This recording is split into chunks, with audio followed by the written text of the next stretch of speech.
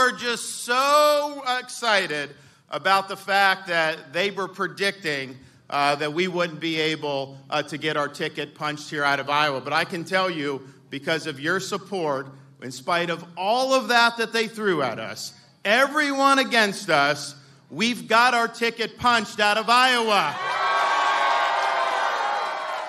So Ron DeSantis lost the Iowa caucus to Donald Trump by 30 points. Why is he celebrating? Well, all along it was kind of a race for second place, and there was so much of that time that Haley was thought to have a slight edge on him. He kept saying he felt like an underdog, and then blammo, he got about 2,000 more votes than she did. So it's a victory in that sense, I guess. That's my colleague Sarah Larson. She's a staff writer at The New Yorker. In the lead up to the Iowa caucuses, Sarah followed Ron DeSantis around the state, where he had invested so much time, money, and effort campaigning. And in the end, he still didn't come close to winning. He barely even came in second, edging out Nikki Haley by just a couple thousand votes. Sarah Larson joins me today to discuss Trump and DeSantis' political styles and the challenges of covering an election that is shaping up to be a repeat of the last one. You're listening to The Political Scene. I'm Tyler Foggatt, and I'm a senior editor at The New Yorker. So losing by 30 points is always kind of embarrassing, but it seems like it's especially embarrassing here for DeSantis, given that he's the most ideologically conservative politician in the race, and his campaign was kind of built for Iowa, where people are, largely conservative and evangelical. Given the demographics of Iowa and the fact that DeSantis seemed kind of primed to do well there, do you think that losing by 30 points is even more embarrassing than, losing by 30 points in another state, basically? That's a good point. I think in a way, yes, because of the more conservative voters I spoke to this week, and I spoke to many moderates also, moderate Republicans, the more conservative ones were all deeply religious Christians whose one of their top priorities was pro-life. And a lot of those people were torn between DeSantis, Trump, some Haley, even if they didn't think that Haley's stance on abortion was strong enough.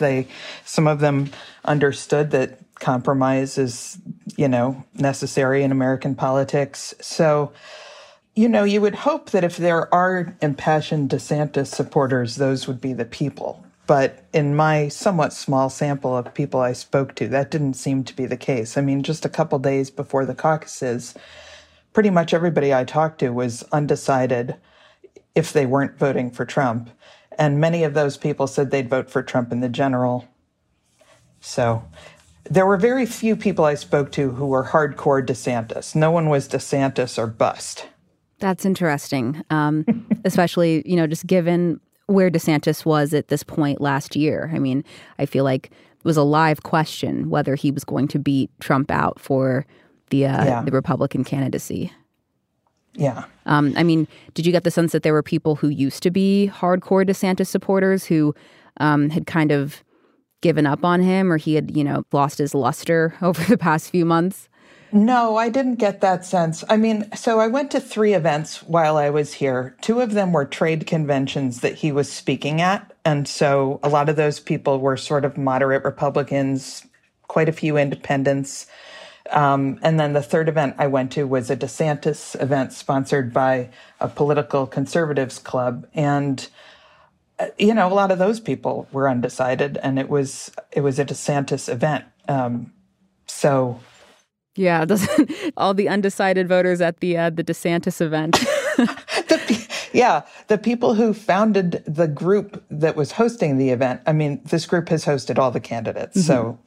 So, but they were undecided.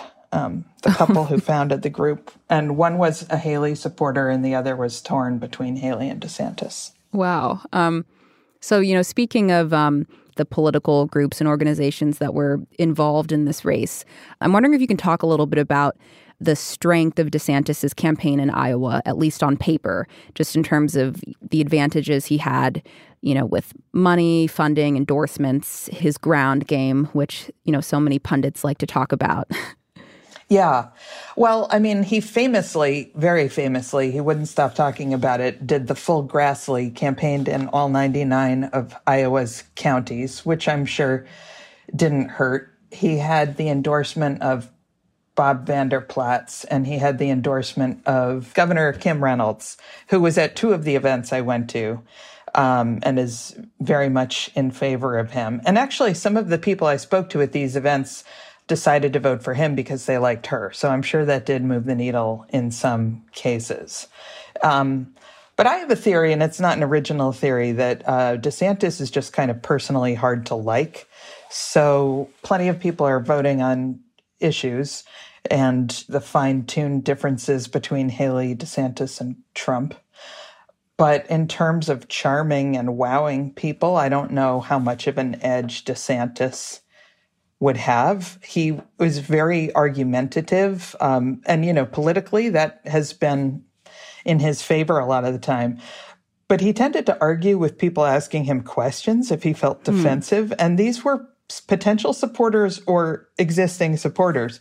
If he feels the slightest bit attacked, even if it's just a curious voter who wants to know more, he can kind of get defensive and snippy. Trump, people have fun with. I don't, but other people do, and DeSantis, I don't think is a lot of fun. Yeah, you anticipated my next question because I was going to say, sort of answering questions in a combative way and turning on the people who might be your supporters. That doesn't seem unique to DeSantis necessarily. I mean, I feel like we see that from Trump sometimes too. But is Trump just funnier, or it just works better on him? I mean, what is the difference there? Well, I think that goes a long way. I mean, Trump is very funny, and he's such a weirdo. I mean, people really fall in love with him, and he talks about love constantly. I'm sure you've noticed this. Yeah. He is always saying, "We love you." He just seems to have like a personal relationship with his crowd, and it is often a disenfranchised sort of, a lot of people feel that they're not heard, he hears them, all of that stuff. And so there's just a level of personal connection that people have with him that they don't with DeSantis or a Haley. Yeah, one of the most amusing stories that has come out of Iowa was Trump's rally where he was playing the Phantom of the Opera soundtrack, and not the soundtrack to the Broadway show, but the soundtrack to the movie version of the musical with Gerard Butler and Emmy Rossum singing. And yeah, it was just there was this amazing Anderson Cooper interview with a reporter who was on the ground at this rally, and you can hear the da na na na na, and Cooper has to stop and be like, "Is that Phantom of the Opera?" But apparently Trump loves Phantom, and he actually said something like, when Phantom of the Opera closed, that, even Phantom of the Opera can't survive during the Biden administration or something like that. It's truly incredible. You talk about Trump being a weirdo and just kind of seeming like a person who has interests and, can actually develop a relationship with the people who support him. And I just haven't seen anything close to that from DeSantis ever. There was also that funny line of conversation that's been going around about how people who feel socially awkward respond to DeSantis sometimes because he's socially awkward. Yeah. Which I thought was kind of sweet.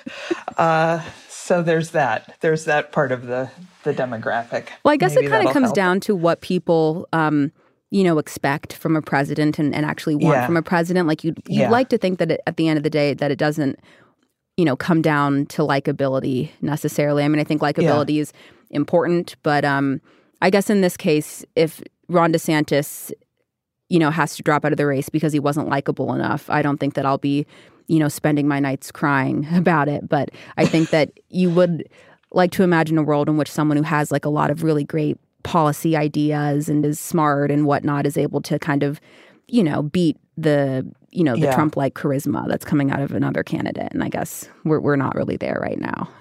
Yeah. Well, I mean, another big takeaway I had from the people I spoke with was that there were many moderates who were not caucusing. There were many people who are proud independents, either registered independents or just consider themselves independent, who weren't registered Republican right now and weren't planning to register Republicans so they could caucus. So even if they liked Haley or DeSantis better than Trump, and are Republican-ish, so would theoretically vote for whoever that candidate is. A lot of those people weren't caucusing. So that was kind of a bummer to encounter that over and over, because moderates were not as highly motivated, it seemed like, as diehard Trump people. What was the scene on Monday night? I mean, have you been to the Iowa caucuses before? Had you seen it go down before? No, and I didn't go last night because I was supposed to fly out last night, but my plane got canceled, but kind of late. It was a very low turnout. I didn't see the action inside the caucuses, but it's a very small number of people, all things considered, you know? I think that the freezing temperatures, I mean, I'm used to cold. This was exceptionally cold. Wind chill was often -30, that kind of stuff. There were 2 blizzards last week. It's been pretty treacherous and quite painful. And so I think that only the highly motivated, went out. So do you think that low voter turnout, disproportionately affected DeSantis? Or there was the theory that because he had been focusing so much on the ground game, that if people are kind of frozen out and decide not to go because it's so cold, that it would be his, the supporters that met with him in the diner or whatever that would come out to caucus for him, whereas Trump hadn't spent much time there. That's possible. But I mean, Vivek Ramaswamy did 2 full Grassleys, and he only got 7% of the vote, I think he was trying to charm everybody in the state of Iowa, including with free beer, but these things don't always work. And if you're an anti-Trump optimist, if you combine DeSantis and Haley, that's a fair percentage of voters who did not vote for Trump. Yeah. You don't necessarily have to look at it like 2 losers and a giant victor. Because what was the percentage of votes that wasn't for Trump? About 50? Yeah, which is, that's why people are talking about how one of them needs to drop out, with the assumption that the never Trump voters would coalesce around whoever is remaining. Although, I don't know, based on what you've been saying, there's a chance that would very much be the case. But I guess I just always thought that based on how kind of extreme DeSantis's positions were, that a DeSantis voter wouldn't become a Haley voter once DeSantis is out of the race. Yeah, that's a good question. Although I did talk to so many undecided DeSantis-Haley people. So who knows? They have more in common than we think. Maybe they do. Maybe they can be friends after all this. So, Sarah, I'd like to ask you a little bit more about just where the DeSantis campaign kind of goes from here. But first, we're going to take a quick break. You'll hear more of the political scene from The New Yorker in just a moment.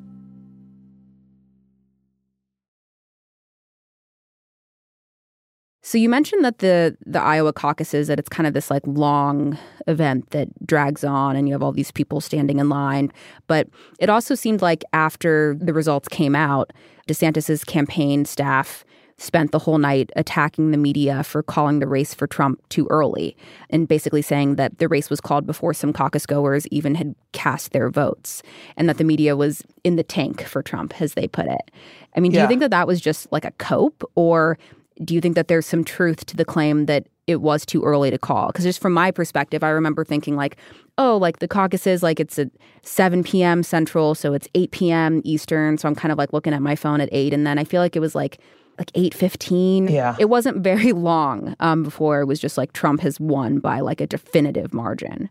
Yeah, I was seeing that on television. There is 3% of the vote in, and it was it did seem as if networks were calling it for him with a very small percentage. But also DeSantis is very quick and eager to call the media out on anything that seems to portray him as a loser, including some of the questions he argued with from potential voters. He would say, that's a media narrative. So I think that's a bit of a knee-jerk reaction. They're eager to be painted as victims, I feel like, a bit. Yeah, they all are. It's interesting, this question of election interference and whatnot. I feel like, obviously Trump talks about that. And now you have DeSantis invoking a similar concern. Yeah. Just at the events that you've been to and whatnot, does that seem like something that is very much in the air, that voters are worried about? Election integrity kind of stuff? Yeah, exactly. I was a little unnerved when I asked a moderate guy, an independent voter, about January 6th, and he would only talk to me about it off the record. And he was reasonable and read a wide range of, news sources. But he thought there were a lot of questions about the election and, there were some valid concerns and so on. So I think that idea has infiltrated with a lot of people, not just based on that one guy, but it is a more common belief than, and a lot of polls obviously say that too, that a lot of Republicans think the election was stolen. But where do you go from there? Because if everybody starts saying that, if everybody who loses says that the election was a fraud or something, how do we figure it out? Yeah. Yeah, you kind of, I guess we would have to do a general election the way that we do the Iowa caucus, which is to have everyone just line up. Somebody who caucuses told me that he found it a little unnerving because you didn't really know who was next to you and what they are going to try to convince you of. It does sound like a socially awkward way to vote, potentially. So I think maybe if you're shy, it could be yeah, no, I feel like it's nice it's nice that voting is somewhat anonymous. There's a whole other episode to do about peer pressure in the Iowa caucuses. Yeah. Yes. I mean, this is not a small thing. There are a lot of people who don't want to say what they think about Trump. And some of the people I would talk to who wanted to vote for someone besides Trump, if they referred to Trump kind of politely elided his name or just it was like an older relative they felt a little bad for but loved so much, Yeah. And that if it came to it, they'd vote for him again, but they're hoping that someone younger could take over. But people are not always willing to say anything bad about him. So I could imagine that if you're voting in a more public setting like that, that would be all the stranger. If you weren't voting for Trump and you're in a community of Trump lovers, that could be strange too and hard. Yeah. Possibly. So, I mean, DeSantis has said that he plans to stay in the race for the long haul and that he plans to do this even though he's polling really poorly in New Hampshire and he's actually skipped New Hampshire and he's going straight to South Carolina to campaign there in Nikki Haley's home state.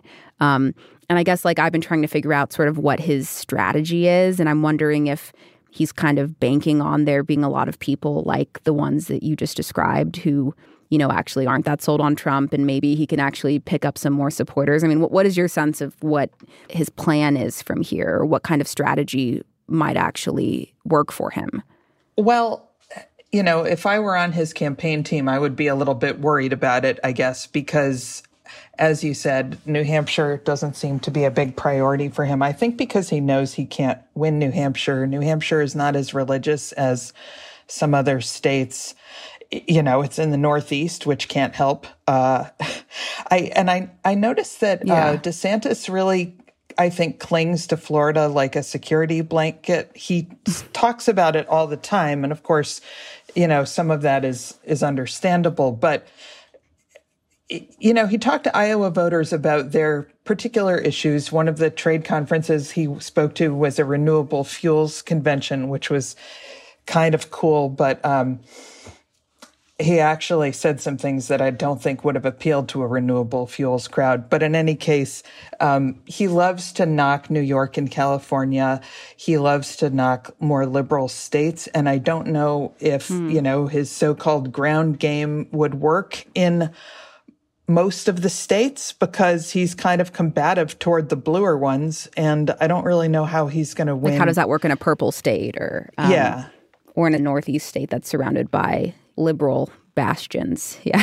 Yeah. And he just doesn't seem comfortable talking about things that aren't, foreign policy type hawkish stuff or Florida stuff that he's very comfortable with. I don't think he's very adaptable to all the different American environments, but do you think that he has enough money to stay in the race for that long, even if he, has kind of committed himself to being in it for the long haul? It just seems like he put so much effort into Iowa and did get a lot of donations there. But, now he's kind of going into the next race, doesn't have much momentum and has spent a lot of money already. Right. And considering how much he invested in Iowa and how little he beat Haley by and how much he lost to Trump too. It just doesn't seem like it bodes well for him. And the Koch brothers foundation is behind Haley, right? So I don't know a ton about his money situation, but I don't think it's in great shape. There's been a lot of instability in his campaign in the last couple of months. But maybe he's invigorated enough by this resounding win that he'll just power on and go for broke.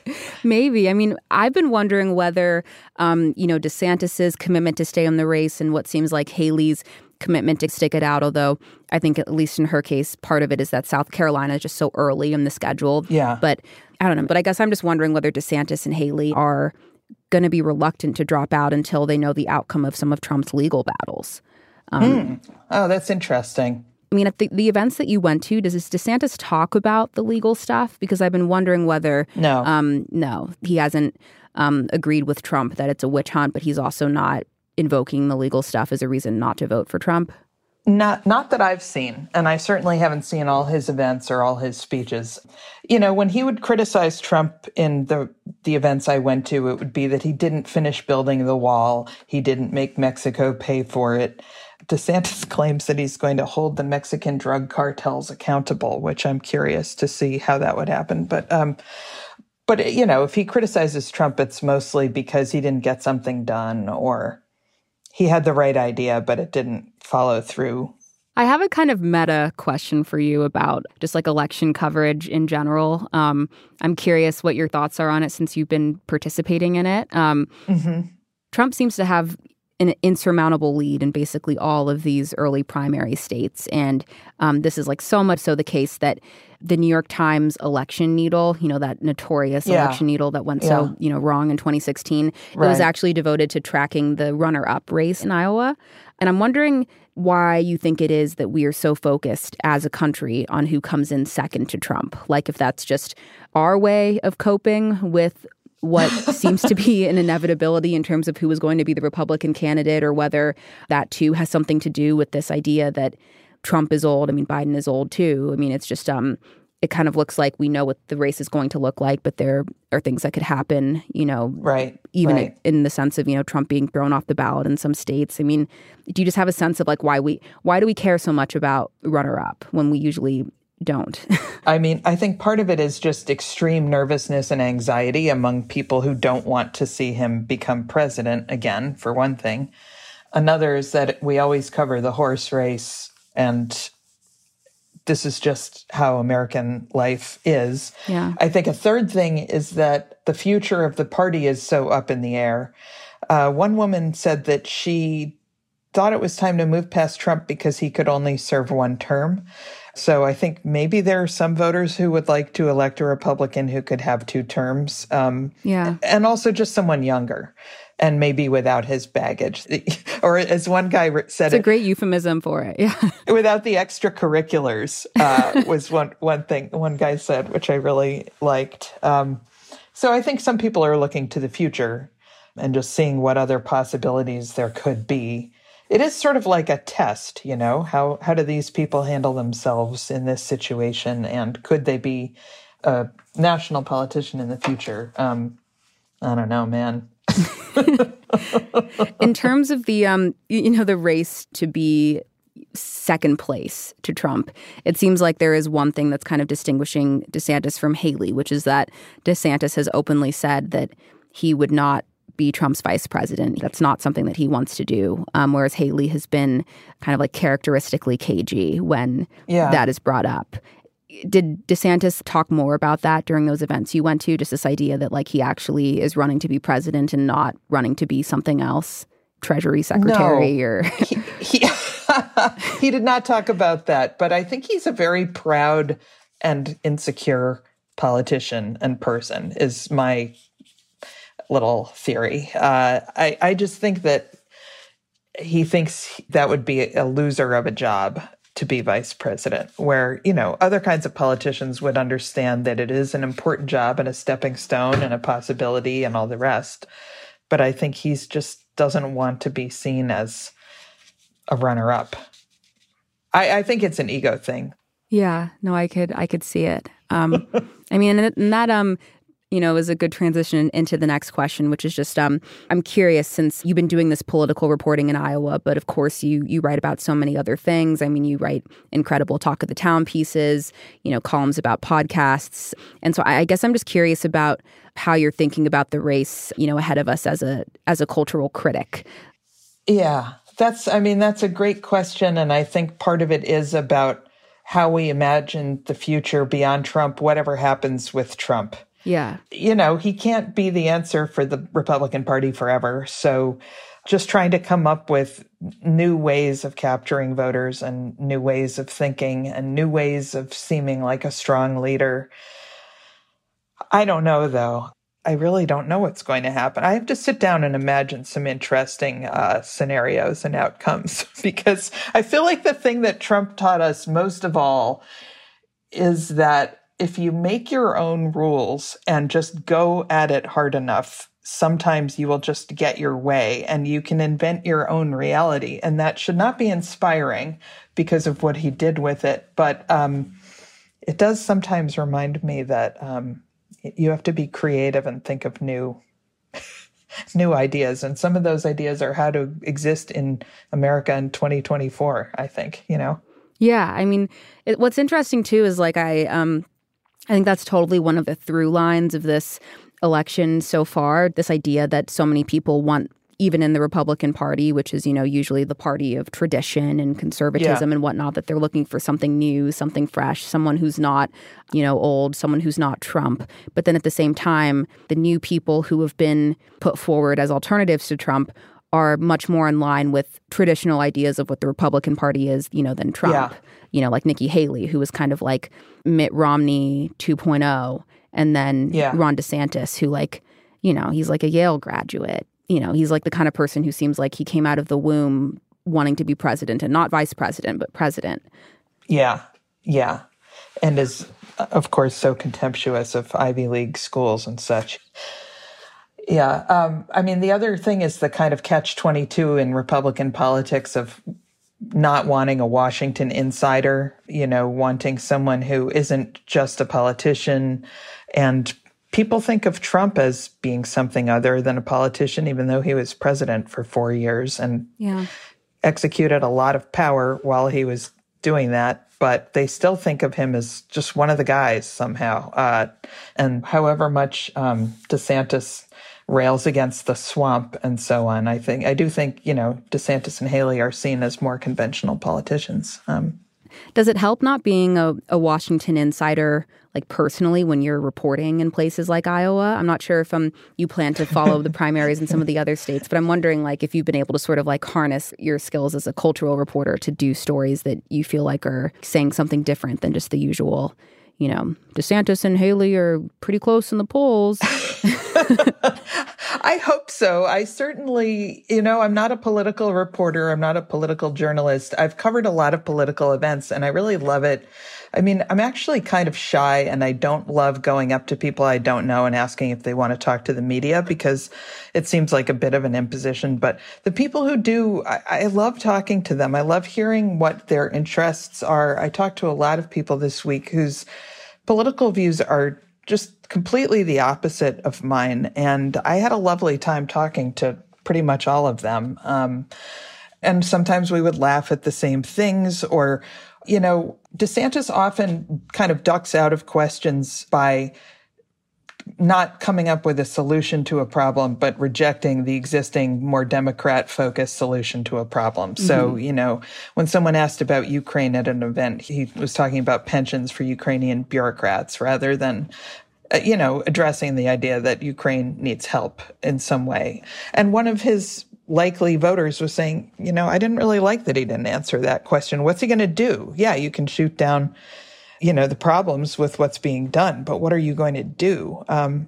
So connecting with people over even little moments like that, it always does restore my sense of humanity a bit. I haven't been to any Trump rallies, so I think that might be a lot for me, but yeah, we'll see what that does.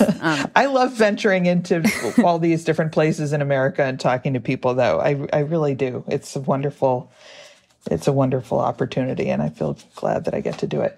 One question I have for you, this category of like undecided voters, I feel like especially when, you're kind of in, like the bubble of like liberal media, it's hard to even imagine like what an undecided voter looks like. It's like, how can you possibly be undecided in a race like this?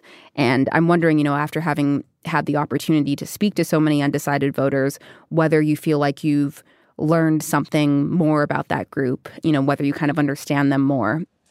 Yeah. I mean, some of the people I talked to were single-issue voters or close to single-issue voters, with the issue being abortion. So they were sort of undecided between the candidates' stances on abortion. And I think a lot of people want a simple answer, because all of these questions are really hard, and there are a great many of them, and there are many crises happening at once. And if you're just deciding about one of the candidates' stance on abortion, that makes it a lot easier to figure out. And it's one place where the candidates actually all have different answers. Yes. But the other thing is there are a lot of people who are disenfranchised and care about politics and care about the issues, but feel like, they may vote, but they don't really have faith in politicians. One guy said, it's all well and good for him to come and talk to us at this event. It was a group of highway contract workers, and listen to us and take our questions. But I think that all politicians, when they get back to Washington, their constituency is the kind of fancy people they have private dinners with, basically, is what he was saying. And that it happens to everyone. And he doesn't have he said everything he said today was perfect, but I don't really believe that any politician will necessarily follow through on these things. And I think a lot of people probably feel that way. So I think maybe if you feel that way, but you feel that Trump really listens to you or something, that might get you over the hump to vote. But if you're not feeling passionate about the other candidates, you might not be as highly motivated. I don't know. That makes sense. Well, thank you so much. Thank you. Sarah Larson is a staff writer at The New Yorker. You can read her dispatch from Iowa on NewYorker.com now. This has been The Political Scene. I'm Tyler Foggatt. The show is produced by Michelle Moses. Our executive producer is Stephen Valentino. Our theme music is by Allison Leighton Brown. Enjoy your week, and we'll see you next Wednesday.